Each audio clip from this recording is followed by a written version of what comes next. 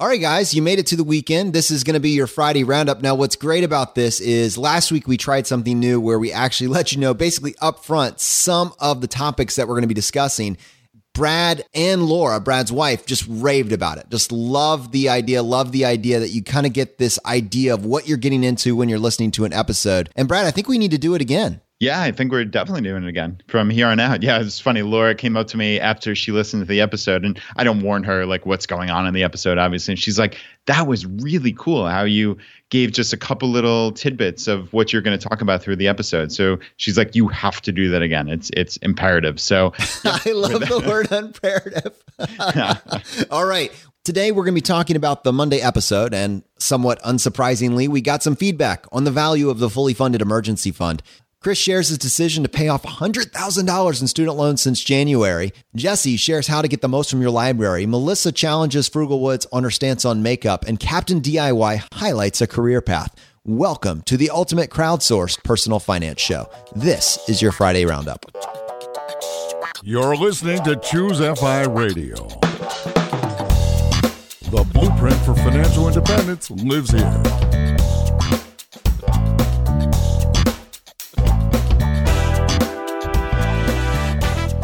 If you're looking to unlock the secrets to financial independence and early retirement, you're in the right place. Stay tuned and join a community of like-minded people who are getting off the hamster wheel and taking control of their lives in the pursuit of financial independence. Choose FI, your home for financial independence online.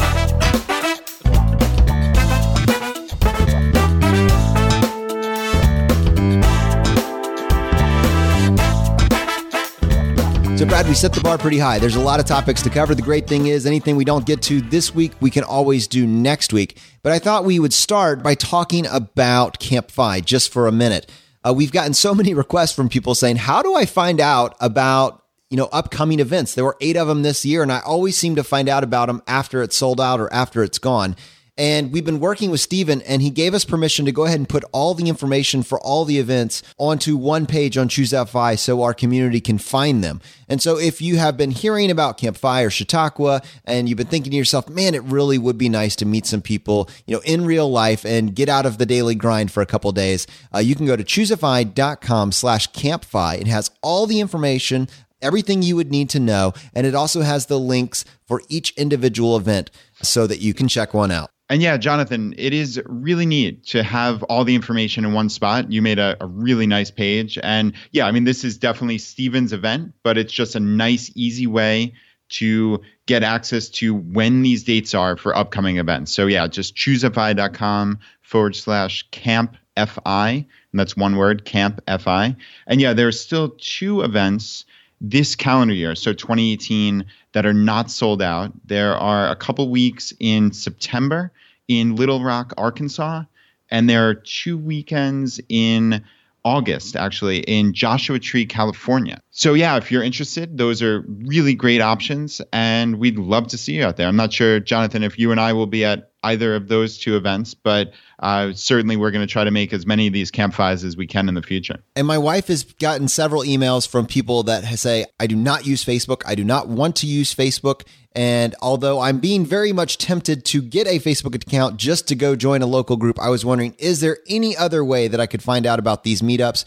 And Danny has volunteered to try to start aggregating all the different meetups around the country and putting them on one calendar page. That's not live yet, but we will hopefully get something in place. So even if you don't have a Facebook account and you're not engaged in one of those local groups, you can still find out about all the meetups. More information on that to follow. But she just messaged me and told me, please include that in this particular episode because I keep getting questions about it.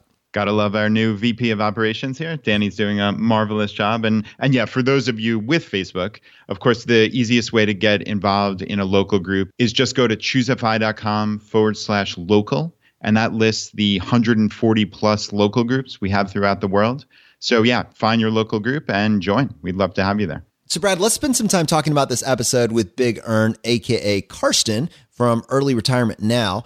They were actually, even though we titled it emergency funds, I think that in many cases it was highlighting opportunity cost, the opportunity cost of working too long, the opportunity cost of not working long enough, the opportunity cost of a home versus renting, and finally the opportunity cost of emergency funds. I mean, it kind of ran the gamut of how to quantify this and then make an optimal decision based on the math. Yeah, I agree. That concept of opportunity cost, or what you're giving up otherwise, that's a really important one.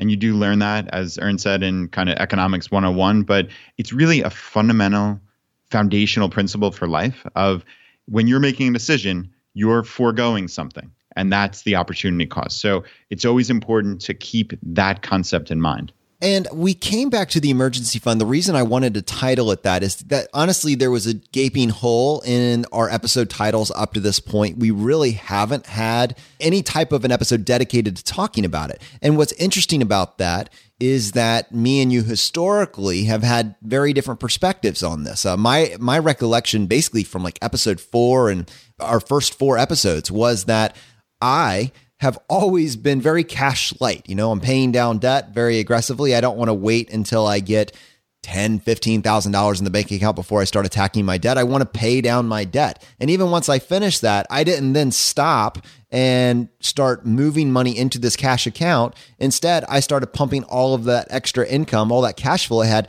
directly into investments. And it made sense to me. But the blind spot for me personally, because I couldn't quantify that, that was what my gut told me.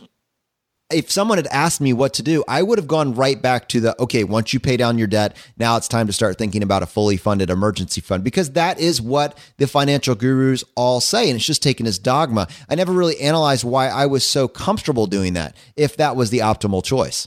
Yeah. And you certainly hear that everywhere, right? That is the fundamental advice you hear everywhere, is the first thing you do, aside from maybe paying down like payday loans or credit card debt or something extraordinary like that, is get that emergency fund fully funded. Who knows? It could be 3 to 6 months you often hear. I've even heard more than that, 6 to 12 months. So, but I guess it really comes back to what is the definition of an emergency fund?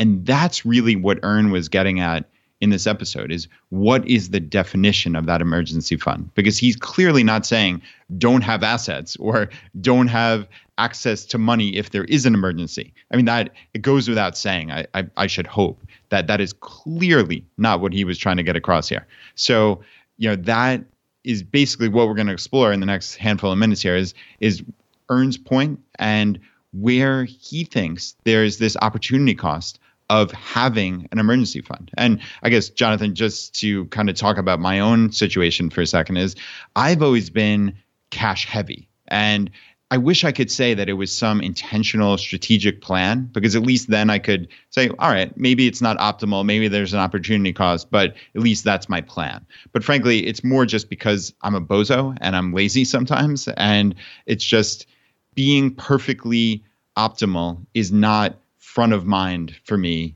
at every second. And there does come a big opportunity cost with that. So unfortunately, I do have probably 6 to 12 months in cash. Now, that's not an emergency fund per se, but because I've never thought about it in that regard. But I do have that cash just kind of sitting around in my personal checking, savings, and some business accounts. So instead of, if I was Ern in this instance where he's saying there's this huge opportunity cost to that cash drag, he probably would be sweeping that money out every month, obviously leaving whatever buffer you need to pay your bills, but sweeping that money out and investing it monthly in whatever, let's say, low-cost index funds. So that probably is the optimal situation. But I've kind of always had, I guess, A, this little bit of laziness, and B, some comfort with having cash lying around. So I think it would be worthwhile to explore further. I think one of the things that almost everybody that gives their opinion publicly is guilty of at some point or another is making a all-encompassing blanket statement, which is never true. I mean, that's one of our biggest criticisms of Dave Ramsey, is that it's a very one-size-fits-all message for a very multi-dimensional personal problem of personal finance.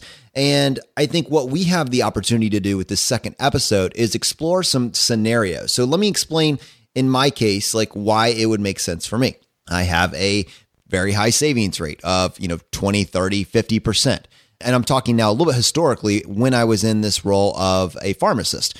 And at this point, I've paid down all my debts. And even when I was paying down my debts, if I did have an emergency where I had incurred somewhere in the vicinity of $5,000 to $10,000, I could easily just slow down my debt repayment. I could very easily take advantage of the 30-day credit card float. I have probably $5,000 at any given point just in my checking account. And honestly, in my mind, that $5,000 is not in a conditioned bucket per se, but rather it is cash flow. It is a moving expense, being able to pay all my bills from month to month, and never having to worry about getting so close to the line that I'm going to have to worry about an overdraft or something else like that. And I wasn't investing per se, but I was putting every extra penny that I had towards paying down my student loans. I knew that if I incurred $5,000 to $10,000 in expenses, I could come up with a plan over the next 1 to 2 months to solve that situation by either drastically reducing my lifestyle, by taking advantage of a credit card flow. And I suspected, just because I had simplified enough other aspects in my life, that it was a relatively low risk that would happen. You need to kind of play it out versus various scenarios. And you've just said, Brad, that you were just being a bozo. I love that you haven't used that word in like over a year. Now you used it for the first time and you applied it to yourself. Full circle, baby. Full circle. But I think in your case, like to almost give you, to maybe justify that, even if you weren't even thinking about it this way, you were an entrepreneur and you were an early days entrepreneur where your revenue was by no means fixed. There was a little bit more uncertainty in your life. You didn't have the steady paycheck and the steady career path. And maybe an aspect of this has to be, how secure are you in your job? Like you get the sense that Big Earn is incredibly secure in his job. He doesn't have to worry about disappearing when he walks away. It's going to be based on his choice. And I think maybe do you think that plays any part of it? Yeah, I think somewhat.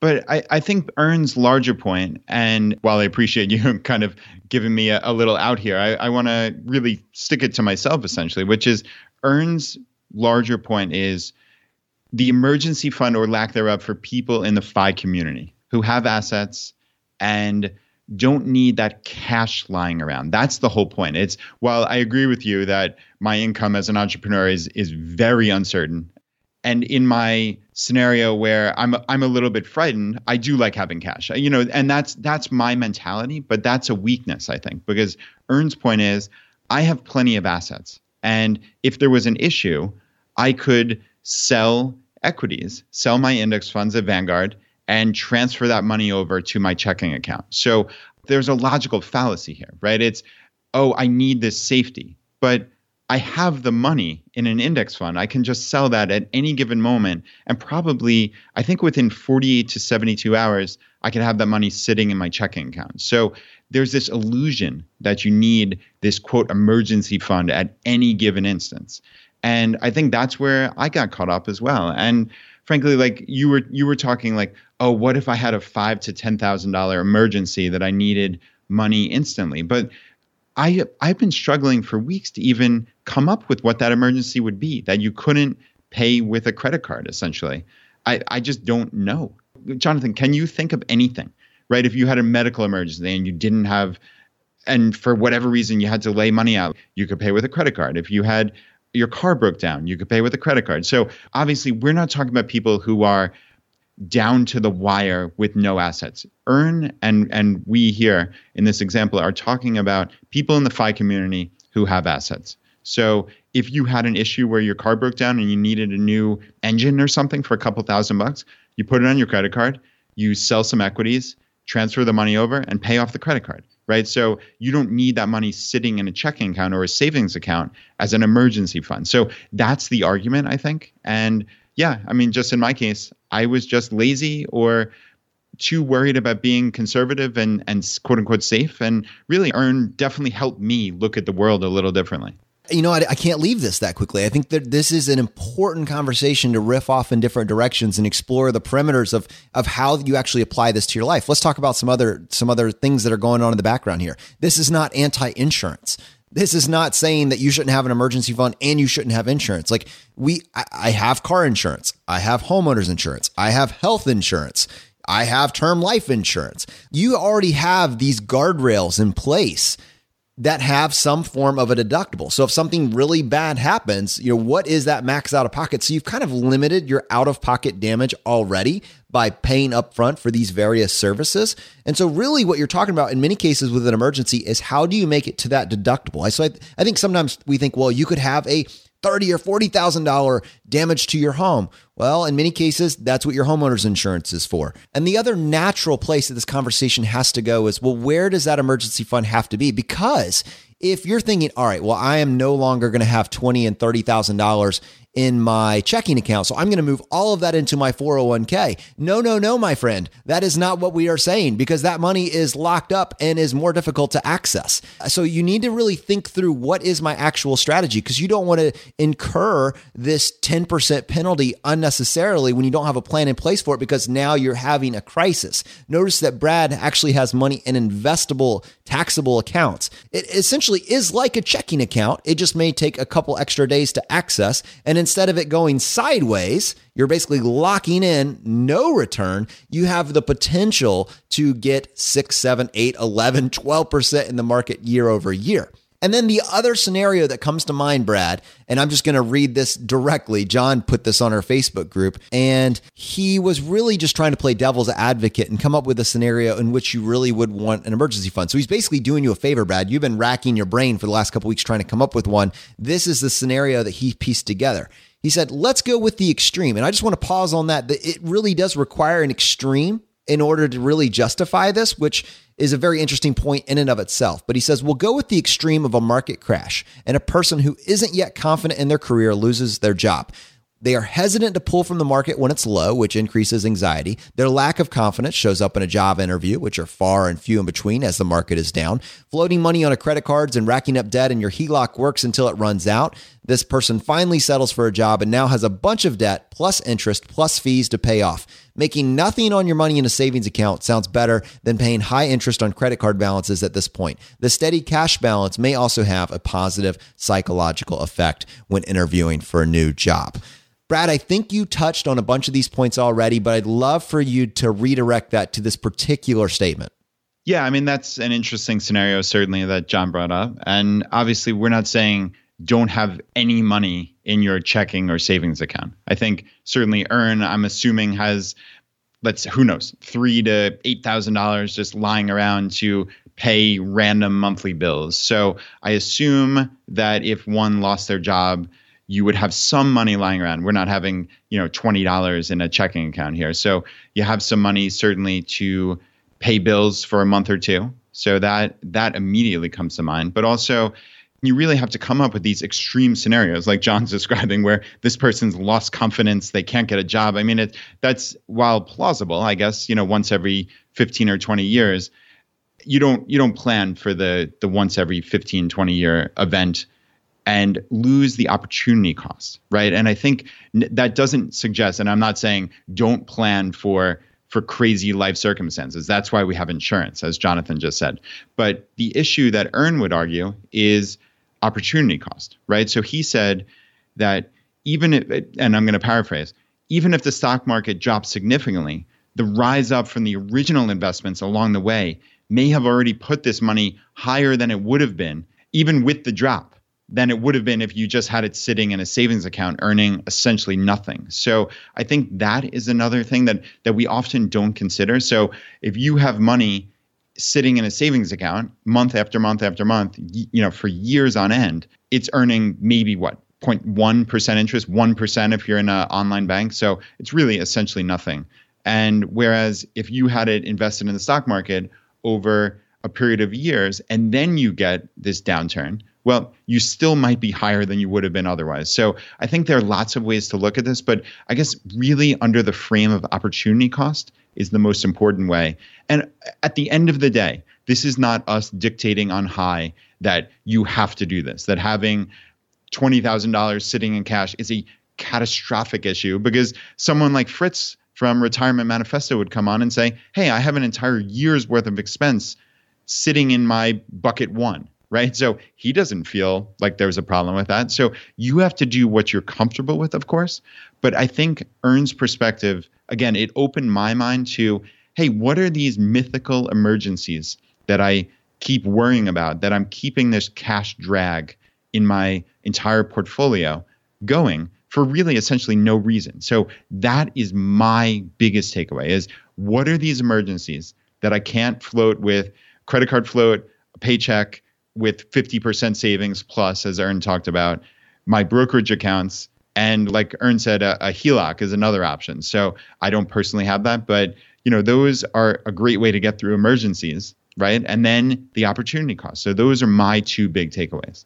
Now, this next step, as you kind of build this out, somebody's listening to this say, okay, you kind of piqued my interest with the episode on Monday. And now I think I might take action. Maybe I'm going to reduce my fully funded $50K that's been sitting in this account, maybe down to $20K, $10K, $5K. I kind of want to move in this direction because this makes sense to me. What do I do? Do I just dump all of that money in the market? Like, Brad, this is frankly aimed at you. You've just said, I think this might be a blind spot, and I think I might consider shifting. And you've indicated that you have a significant cash position. If you were going to take action on this, like what would it look like for you? Would you dollar cost average this? Would it go all into stocks? Would you do some sort of stock bond ratio? I think our audience would like to get a little bit more specifics on where you would see this going for the person that is cash heavy but is considering changing. Yeah, Jonathan, that is a great question. So this is obviously very pertinent for me since we recorded with Ern just a couple of weeks ago, and I've been thinking about this. So yeah, for me, I kind of have three different options, and I'm not sure what percentage I'm going to take of any of the three, but I guess the most obvious would be to move this cash that's sitting there into my Vanguard taxable account. Now, that doesn't mean I need to purchase all my index funds on day one, because I'm not sure if that would be my answer, but I can move it in there and then put an automatic investment basically monthly, or I think they let you do it weekly or bi-weekly. So you can do it on essentially whatever schedule you want and do this automatic investment and just kind of take my brain out of it, right? Jonathan, we've talked over and over again how the biggest impediment to investing, and I've seen it in my own case, right, with this cash drag, is your own brain just getting in the way, trying to overthink things, right? When we had the mad scientist on, I think he brought his hockey pass, his hockey number into it, right? It was some kind of crazy thing like that. And it's just gone straight up since then. Have you looked at the market since that number? Right. But isn't that amazing? You have people like Brandon who obviously know the numbers, but he's still susceptible to it. I'm certainly still susceptible to it. So I think for my own level of comfort, and I know Laura's level of comfort, we would not just dump a huge amount of money into our funds on day one. Now, I think the math would suggest that you should, and that's way over my pay grade, but we can certainly link to articles or put them in our Facebook group. But the math suggests just put it all in. But my psychology, that would not work terribly well. So we would do some type of dollar cost average over the course of months. But again, I would set it up automatically. So it took my brain out of it. So that would be one option. Jonathan, we've talked about rental real estate, and I'm contemplating buying rental real estate actually. So I might use that instead of having this cash drag, use that as a down payment on a rental. So that's something we're considering. And also maybe potentially paying down debt. So while that's not as sexy or as high value as the other two items, but maybe paying down some of my mortgage, or I've talked in the past about how we had that real estate investment, and I use that term very loosely because it was just a idiotic move that I made a number of years ago on a basically vacant piece of land. It was speculating. It was stupid. And, I have been paying for it for a while. Maybe I pay down the debt on that. So those are all much higher value and much higher return than the money just sitting there in cash. So yeah, I'm kind of contemplating some variation of those three items. Sounds completely reasonable. I've had instances where I've both dropped a significant chunk of cash, like I think it was like 20 to 30,000 all at once, but that was more in a situation where it was a rollover. So it had been growing with the market, and it was from my traditional employer, and I'm now rolling it into a IRA. In that case, you're basically just rebuying it within an interval of about a week or two of exactly where it was. It did not freak me out that I was just going to be buying it all in on a lump sum. I can say that if I had cash that had been sitting to the side, I would probably, that might hurt a little bit more. It's very painful when you're cash heavy to then get back into it. all at once. So whatever it takes just to take action and get moving, I totally get that. I think it would also be useful to explore a couple other maybe short-term scenarios. Jennifer had a question on the group, and she said, right now we put money we are saving for a car into a savings account. We plan to purchase in 2 to 3 years. Would you put that into a Vanguard instead, even though we're going to be withdrawing it in 2-ish years? That's a perfect scenario. I mean, this is what we're talking about. Now we're looking at abbreviated timelines. We never know what the future is going to hold. The market could crash tomorrow. But I think that if you look at this as a bet, over time, if you make the choice to put that money into a low-cost index fund where it is able to grow and basically keep up with the market. Now, we know the market can be unpredictable. It can go up and down. But I think that time has already proven that more times than not, it is going to grow faster and grow quicker when you give it a chance to do its thing inside of a low-cost index fund, as opposed to locking in the stagnant returns of your checking account. Now, having said that, we have kind of referred to the average market returns of being around 8%. That's just what we use. It's a super rough rule of thumb, and it's just based on historical returns. It doesn't predict the future. But obviously, when you compress that timeline and you're talking about 12 to 24 months, that is much less certain. And so I thought this was a great question, and I reached out to Big Earn to get his input on maybe not what the perfect answer is, but what he would do if he were presented with this exact scenario. And he says for a 2 to 3 year horizon, I'd still keep a portion of it, 30 to 40% in stocks, and I'd put the rest in bonds or CDs. So what I love about this, Brad, is that he's so consistent. He basically creates a micro portfolio to represent timelines that he might actually need it. And so if he's going to need it in a very short period of time, he gives some of it a chance to be aggressive and grow. And he locks in, albeit a lower return, it's a more consistent return with bonds or CDs for that period of time. And by doing that, he's basically getting the best of both worlds. Not as much volatility and certainly more returns than you would get with your checking account. Does that sound like a position that you would land on as well? Yeah, I mean, that's very reasonable. And it ties into a quote that Ern said in the Monday episode, which is, quote, I view our whole financial situation as one large investment project, to paraphrase. And that is why I'm not a big fan of this bucket system. And I guess he was, we were loosely talking about what Fritz does or what many people do about putting different items into different buckets, like the emergency fund and X, Y, and Z. So I thought that was a really interesting quote, that it's this large investment project. And in this case, he's saying, okay, this is my goal, and I need to tailor my investment strategy for that goal. So I think that is a pretty wise way to do it, to understand that over a 2 to 3 year period, you don't know where the stock market's going. So we suspect over a 40 to 70 year period that we know where it's going and that it's going up. And, this is based on historical returns. Obviously, we cannot guarantee that, but that is what our strong belief based on all past history is. That said, over 2 to 3 years, you can't possibly know that. So to be 100% in equities, if you absolutely have to make a significant purchase, whether that's, I guess in this case, a car or a down payment on a home. Now, would I be 100% in equities on every dollar I had if I personally had this major purchase that I knew was going to happen? No, I wouldn't. But for me, I would probably be stupid and have it in an emergency fund. But Ern's suggestion is much more logical, which is tailor the investments to the timeline. So maybe put some money in CDs or bonds or whatever, and maybe give a percentage of it that opportunity to be in equities and grow even more. So I like that. I think that's a great, really middle road, but that's kind of a silly way to put it because it's the most intelligent road. So yeah, I'm definitely in agreement with Ern's thought process there. And there's so many banks that offer dramatically better returns than what you're getting currently. If you really are looking for a short-term place to park money, I know that at least as of 2018, Texas Bank was offering a 2.5% rate of return on balances up to $25,000, Texas residents only. Consumer credit unions, you were earning up to 4.59% if you had a credit card attached to the account as well.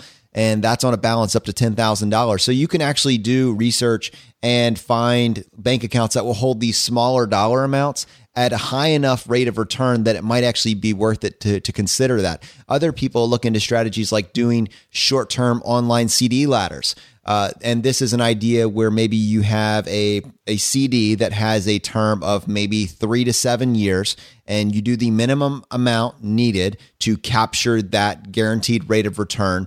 And then you open up a new one and another one, and they're kind of staged each additional year. So you create this staggered ladder effect where they're coming back to you on somewhat of a regular basis. I don't know if I would do that. It sounds too complicated, sounds unnecessary, but those are options that are out there if you want a more creative solution for short-term money that you don't want to park inside of an investment account. So that was in my mind, that was a pretty comprehensive, thorough look at this concept of what to do with emergency funds. On this show, you have two individuals that have approached it from a very different place. I kind of gave myself a pat on the back because Ern just validated what I was already doing myself. But I will say that I would never have given this advice to anybody else. I just kind of took it at face value that it worked for me. And I think it's interesting to sometimes analyze why you're doing something and put a reason behind it, because it gives you just a little bit more confidence with your path. Now, that's not to say that this episode didn't come with some challenges, right? We always try to present the other side, and Paul submitted a voicemail contesting Ern's definition of an investment with regards to housing. And for the record, this is a debate that will never end. Is your home a good investment? There will always be another side to this, but I think the conversation's interesting. So I'm going to go ahead and play this voicemail that we got from Paul. Hey, Brad and Jonathan. And hi to Danny, since she's probably the one actually listening to this. Congrats for officially joining the Choose FI team, Danny. I look forward to meeting you someday. The episode with Big Ern today was really good, I thought. I like challenging conventional thinking, even as it applies to the FI world that tends to be nonconformist. So big kudos to Carson for his pending retirement. It might be fun to keep track of how many people Choose FI has inspired or empowered to air quote, retire early. I've personally helped a few people quit their jobs, and I've found it extremely rewarding to know that you've helped someone launch their freedom. Regarding the conversation about whether or not your primary residence is an investment, Carson said he considers it an investment because the user gets a benefit, or I think as he put it, a dividend, a non-cash dividend. I personally side with J.L. Collins that a primary residence is not an investment. At least not unless you're generating income doing really cool things like house hacking. But I do very much agree when buying a house or really anything else, there is this exchange in value. But I prefer not to call that an investment. It's really just an expense. I dig a little deeper into this subject on a 2-part series on the podcast that I have that Choose FI listeners might enjoy. I can share the links with the community if you think that they might find it useful. In summary, I think it's a slippery slope to refer to all expenses or any expense as an investment. It might be semantics. Certainly, we spend money with an intent to get back something equal or greater value for our situation. But when I invest money, I do it to get more money back for that investment. And housing is interesting because the fact of the matter is we all need shelter, so we have to spend some money in order to satisfy that need. How you do so is obviously a personal choice. I just balk at the idea of referring to it as an investment because I fear it creates this attitude that we can spend more or spend what I want because it's an investment. I can upgrade to the next bigger house because I'm investing. No, not really. In most cases, you're just buying a bigger expense. And you may get more perks to come along with it, but you're not getting more money or you're not getting a bigger monetary return by doing so. Great topic, and I'm looking forward to Brad's rent versus buy use case. Thanks, Paul from Ready Investor One podcast. Well, first, Paul, thank you so much for calling in the voicemail. And I know Brad is a huge fan. He's listened to your episodes, and we'll definitely link to that 2-part series in the show notes. Brad, I love that he mentioned the case study because Ern just customized the Excel sheet and sent it over to us. I think it is going to rely on how well you've actually tracked your expenses. Is that something that you're going to be able to follow through on? Yes, I hope so. That's the plan. And I know, on the Monday episode, we promised that we'd try to get it done for this episode, but that just based on the timeline proved impossible. But I am going to make my best effort, I assure you all, to make this happen. And we'll report back on a future Friday Roundup for sure. And Paul brings up good points. And I understand what he's saying about maybe it's semantics, but I don't necessarily think so. I fall in line with his way of thinking in that it's kind of like the HGTV-ification, if you will, of America, is that like everything about your house is your biggest investment. So if you put a $70,000 kitchen in your little 3-bedroom house, it's an investment. Well, maybe it's an investment if when you go to sell it, that brought back more than $70,000 in return. But if you're just doing it to have a fancy kitchen to impress your friends, and it really added $20,000 worth of value because you're in a real estate market or a block or a community that doesn't support that type of kitchen and that value, well, that really wasn't a great investment, right? And Paul is a real estate investor. So I think he's looking at this under the frame of what is a true investment? Would I put money into this as a business? And I think that's where my distinction comes in. Like real estate investing is investing if it's truly a business that produces cash flow and a return. And I understand obviously Ern's point about this is not just throwing money away, and that the other side of the coin is, of course, you would have had to have rented otherwise. So there's clearly more consideration here than most people put into it. And I think if I could put words into Ern's mouth, I think that's probably what he's trying to get at is look at all the numbers, including, again, that opportunity cost, right? The opportunity cost of, hey, I would have had to have rented a house or an apartment in this same location. So that is the crucial part of looking at this. But I guess I personally fall on the side of if I'm going to call something an investment, especially where there's some active manner of it, it has to be looked at under the prism of business. And is this business making net income and cash flow in the case of this real estate? So that's my thought process. Jonathan, what do you think?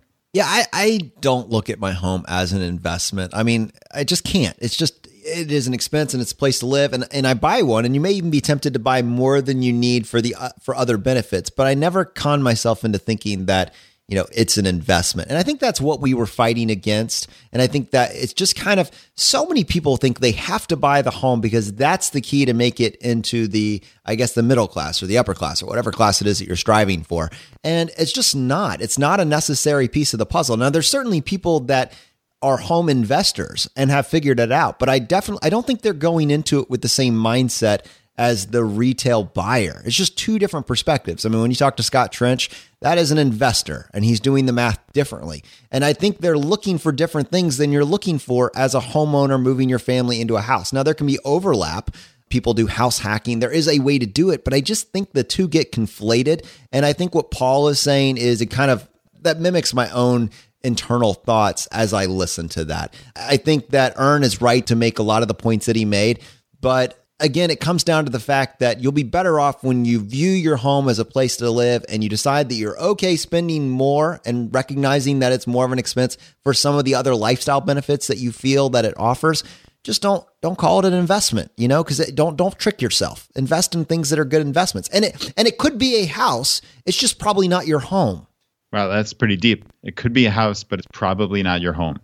And most people really do. They think of their own primary residence as their biggest, quote, investment. But I think many people in the FI community who have significant investable assets and a better understanding of what is an investment and what's not, and how to approach a financial life where you have a huge savings rate, I think their biggest investments are well outside of their primary residence. So, the conversation is always slightly different for the FI community and non-FI community.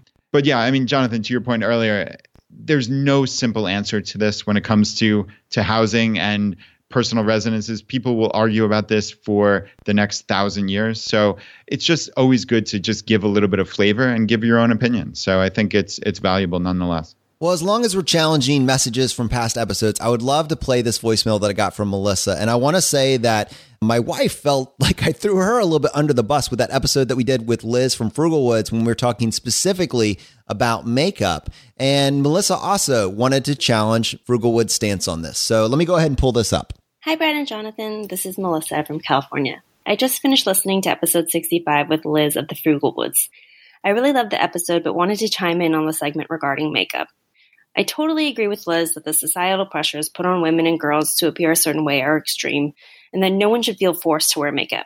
However, I also don't think that women who enjoy makeup should feel pressured to give it up on the journey to FI, or ashamed to admit that they like it, and that's kind of how I felt after hearing that segment. I don't wear makeup because I feel insecure without it, or because I'm afraid that people will think of me if I don't. I love the creative and technical aspects of makeup, and probably more importantly, I love that it provides me with a ritual where I can take time for me each day. Sure, I could probably fill that time with something else, but doing makeup brings me joy. So much so that when I hit FI, I started a side hustle doing makeup, and I ended up getting hired by a makeup company that I absolutely love. In a way, I felt sort of judged when I heard this episode, because I think many people, especially men, think of makeup as frivolous and don't place any value on it. But for many women, it's a source of pleasure and joy. Ultimately, I think if women want to wear makeup or not, they shouldn't be judged or shamed for that decision. Thanks for listening. Looking forward to the new episodes. Brad, I'm very strong on not shaming people for anything, right? I mean, that messaging from Melissa is absolutely perfect. And I think that's the balance. I think that Liz brought up an incredibly valuable point. And I think even Melissa nailed this as well, that there is societal pressure that as a male, you don't recognize and that women feel constantly. And I think that's what Liz was addressing. But there's a counterpoint to this. There's balance to everything. And when you're talking about it from a perspective of value and joy, it makes sense. And I think that my wife probably feels this exact same way. Yeah, it absolutely does make sense. And clearly, Jonathan, you and I are very out of our depth here. And I don't want to make any kind of pronouncements for women or for makeup or any of this stuff. But this is a great counterpoint. And I guess my response to Melissa would be always follow your joy. Always follow what makes you happy in life. And please don't feel judged. I don't think that was Liz's intention in any way. I think she realized this was a crutch in her life. And reading it in the book was more impactful than just hearing her talk about it for a minute or two. And I'm not sure we did the greatest setup in the world on that particular segment on the podcast. But this was a significant issue in her life. And her overcoming that was a huge, huge mental positive for her. And it was a big step forward in her own life and her own journey to happiness as she has it today. Whereas, Melissa, if you've found happiness in the artistry of this makeup and now you have this job from it, I mean, that's amazing. That's absolutely fantastic. You should be thrilled. So please, I don't think Liz and certainly Choose FI were not saying, this is the way you do it. You have to throw out all your makeup. That's not it at all. It's Liz overcame something that was a real hurdle for her. And I commend her in that. And I'm sure you do as well. And I also commend you for following your passion.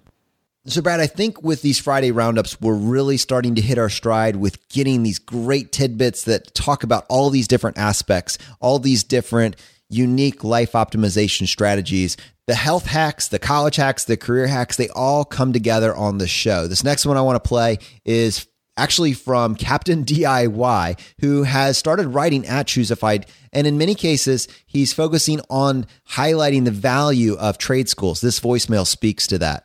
Hi guys, Tinian Crawford here, or as I'm known internationally by my 3 readers, Captain DIY with DIY to FI. I wanted to talk about something that ties into the idea of getting to the $50,000 income mark, but without incurring high student loans in the process, and that is skilled and licensed trades. I am an electrician, and I work for a university making just under $60,000 per year. I went to a vocational school after I realized that the career path I was heading down just wasn't for me, and I am now in as a secure job as possible, with side jobs being thrown at me faster than I can manage. Here's an anecdote I wanted to share with you. The other day, I was in a workplace learning class, and we were asked what we had done over the weekend. When I explained that I had been working for myself on side jobs as an electrician, I was immediately asked by the instructor and 2 of the students if I had a business card I could give them. I got 3 potential new clients right there. I also find that whenever I meet someone new and they ask me what I do, my reply is almost always met with joyful exclamations of the jobs they need me to do for them. As both myself and FI Trades Guy write about on the Choose FI blog, the trades not only provide steady, well-paid work along with incredible side hustle opportunities, they are also on the cusp of an extreme gap between positions needed and available workers. The trades population is aging, and the emphasis over the past couple of decades on college degrees has created a major shortage. In other words, there is a fantastic opportunity waiting to be seized. Granted, I am still trading my time for money, at least for this particular income stream, but I can command a lot more money for my time as a licensed tradesperson, and that really helps bump up the savings rate. I know a lot of people are wondering how sending their kids to college will fit with their FI plans, and I want to remind people about another option.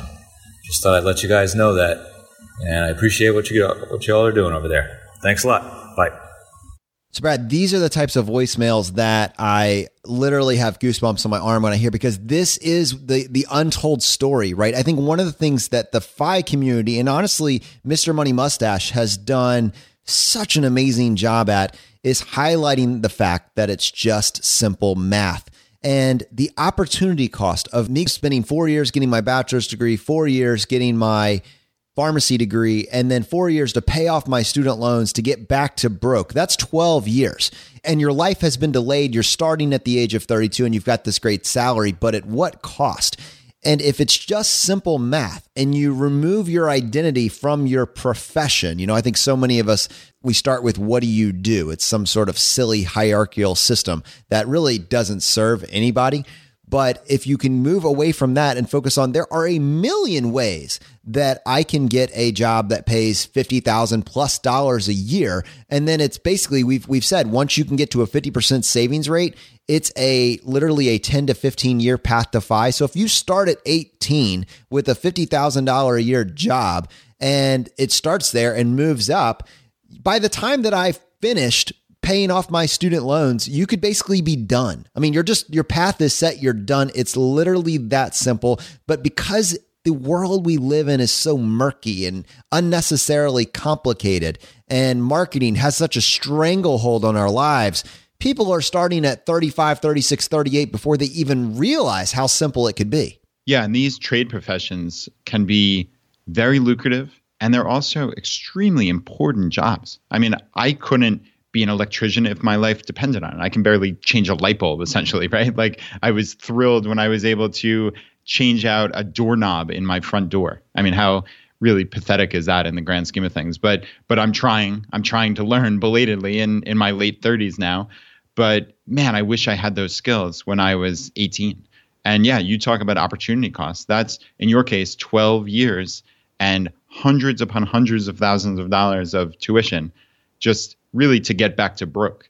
It is amazing if you had started 12 years before in a profession like an electrician or a plumber, making a really nice salary with the ability to have side jobs. You're right. How quickly would you have been to FI? So, and Tinian's point about trading hours for dollars essentially is an important one, but who knows? Maybe he can take the FI skills that he learns from just being in the community, listening to Alan Donegan talk about Pop-Up Business School, and start his own business. That's not inconceivable as well, where he can take strong business background and turn it into something where he doesn't personally have to trade his hours for dollars, and he can hire people to do it and just make sure, what do you, when you call an electrician, what are you always concerned with? They're not going to call you back because they're busy, or maybe they don't have the organizational system, or they're not going to show up for an estimate. And of course, that's painting a broad brush, but you hear that over and over again. And I suspect that's because, again, people are busy. There aren't enough electricians, and maybe they don't have the system set up. That particular person doesn't have the system set up to operate this like a true business. But maybe Tinian can look at it like that and say, all right, I know what the most important things are and what are lacking in the business acumen of other electricians in my area, and I can start a business directly in response to that. I think that would be brilliant, right? So there are plenty of options, but not least of which is getting started at 18, making a nice salary, and saving a lot of money. And if this piqued your interest and you're thinking, wow, two trades guys that are in the FI community that are writing specifically to people that might be open to vocational trade skills, how can I find out more information? Captain DIY and FI Trades Guy both write at choosefi.com. And there's actually over 30 people that are telling their story and their unique path to FI at choosefi.com. You can get all of the latest articles. If you subscribe to our email list, you'll get them in your inbox once a week. Or if you want to just read them on the site, just go to choosefi.com, click on the tab that says latest articles. You can get them all there. I'll also put a link to Captain DIY's articles in the show notes for today's episode. So you guys know that we've partnered with Robert from thecollegeinvestor.com to focus on the student loan debt movement, the goal to pay off $1 million in student loan debt in the month of March. And I got this voicemail this past week from Chris, who has paid off $100,000 since January. I cannot wait to play this for you. Hi, Brad and Jonathan. My name is Chris. I'm from PA, but living in New York. I'm a psychiatry resident, and I wanted to talk to you about your student loan debt payoff initiative for this month.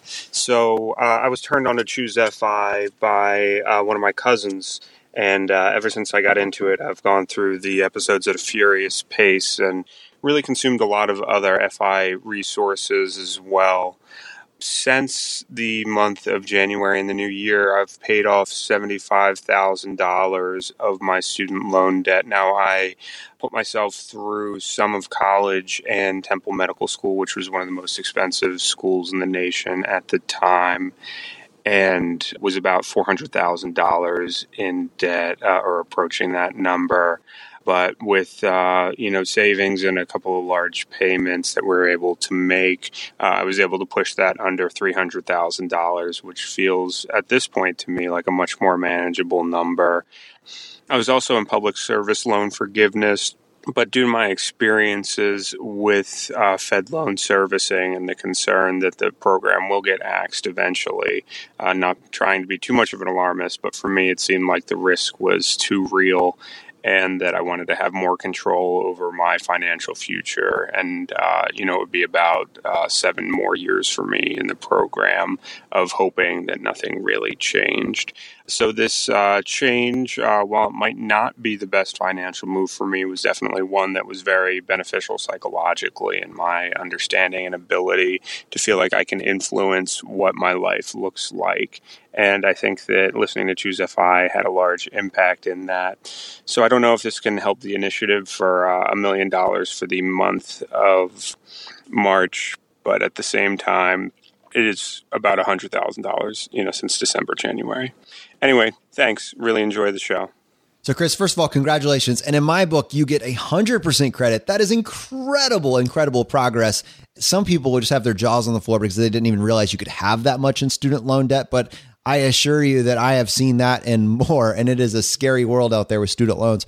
With regards to the student loan forgiveness program that you referenced, we're actually going to be speaking with Travis Hornsby from Student Loan Planner in a few weeks, talking about the pros and cons, maybe delving into that idea for people that hadn't heard of it before or are interested in more information. There's a lot of strategies that are in place, and I love that you mentioned the possible risk of it going away. We'll address that in the particular episode that we do with Travis, but I think that you landed on this idea that you wanted more control over your financial life now. I was in that same position when I made the decision to pay off my $168,000 in student loan debt, and I have never looked back with any sort of regret on that. So I completely get it. For those of you that are interested in participating in the Student Loan Debt Movement Challenge, just go to choosefi.com/challenge. It's a simple form. You'll put your information in there with how much you paid off specifically in the month of March. You can always go back and update it if you made a payment and you want to get credit for it. And Robert has been super helpful knowing that kind of as a community, we love this idea of doing a challenge together. He agreed to, at the end of the month, if you reference that you heard about the challenge from ChooseFI, he's actually going to aggregate our numbers as a group and give them back to us so we can share on the podcast how much we paid off.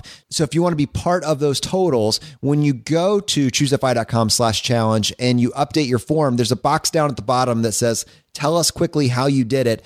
And as just anywhere in that box, just mention ChooseFI, and that'll let them know to include you in our group's totals. I genuinely believe that with the motivation that this group has, and the ability to start focusing on putting aside 20, 30, 40, 50% of your income to pay down debt when you want to, we could make up 50% of this. I have no doubt. So let us know if this is something that you're getting benefit from, if having a challenge is making this more enjoyable. You know, in my mind, looking back, there is never a single day that I regretted paying down extra on my student loans. You may have buyer's remorse from that latest gadget that you bought, but you never regret reducing the balance on your student loan debt. And it's fun that we can do this together. All right, so this last voicemail that we're going to play today is actually from Jesse. Now, he's submitted a couple other life hacks in the past, and this particular one is how to get more from your library.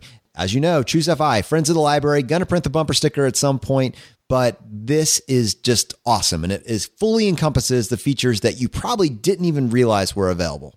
Hey guys, it's Jesse from North Carolina. I wanted to call in today to talk about hacking your library, because the library is just a tremendous source of information, entertainment. It's just amazing.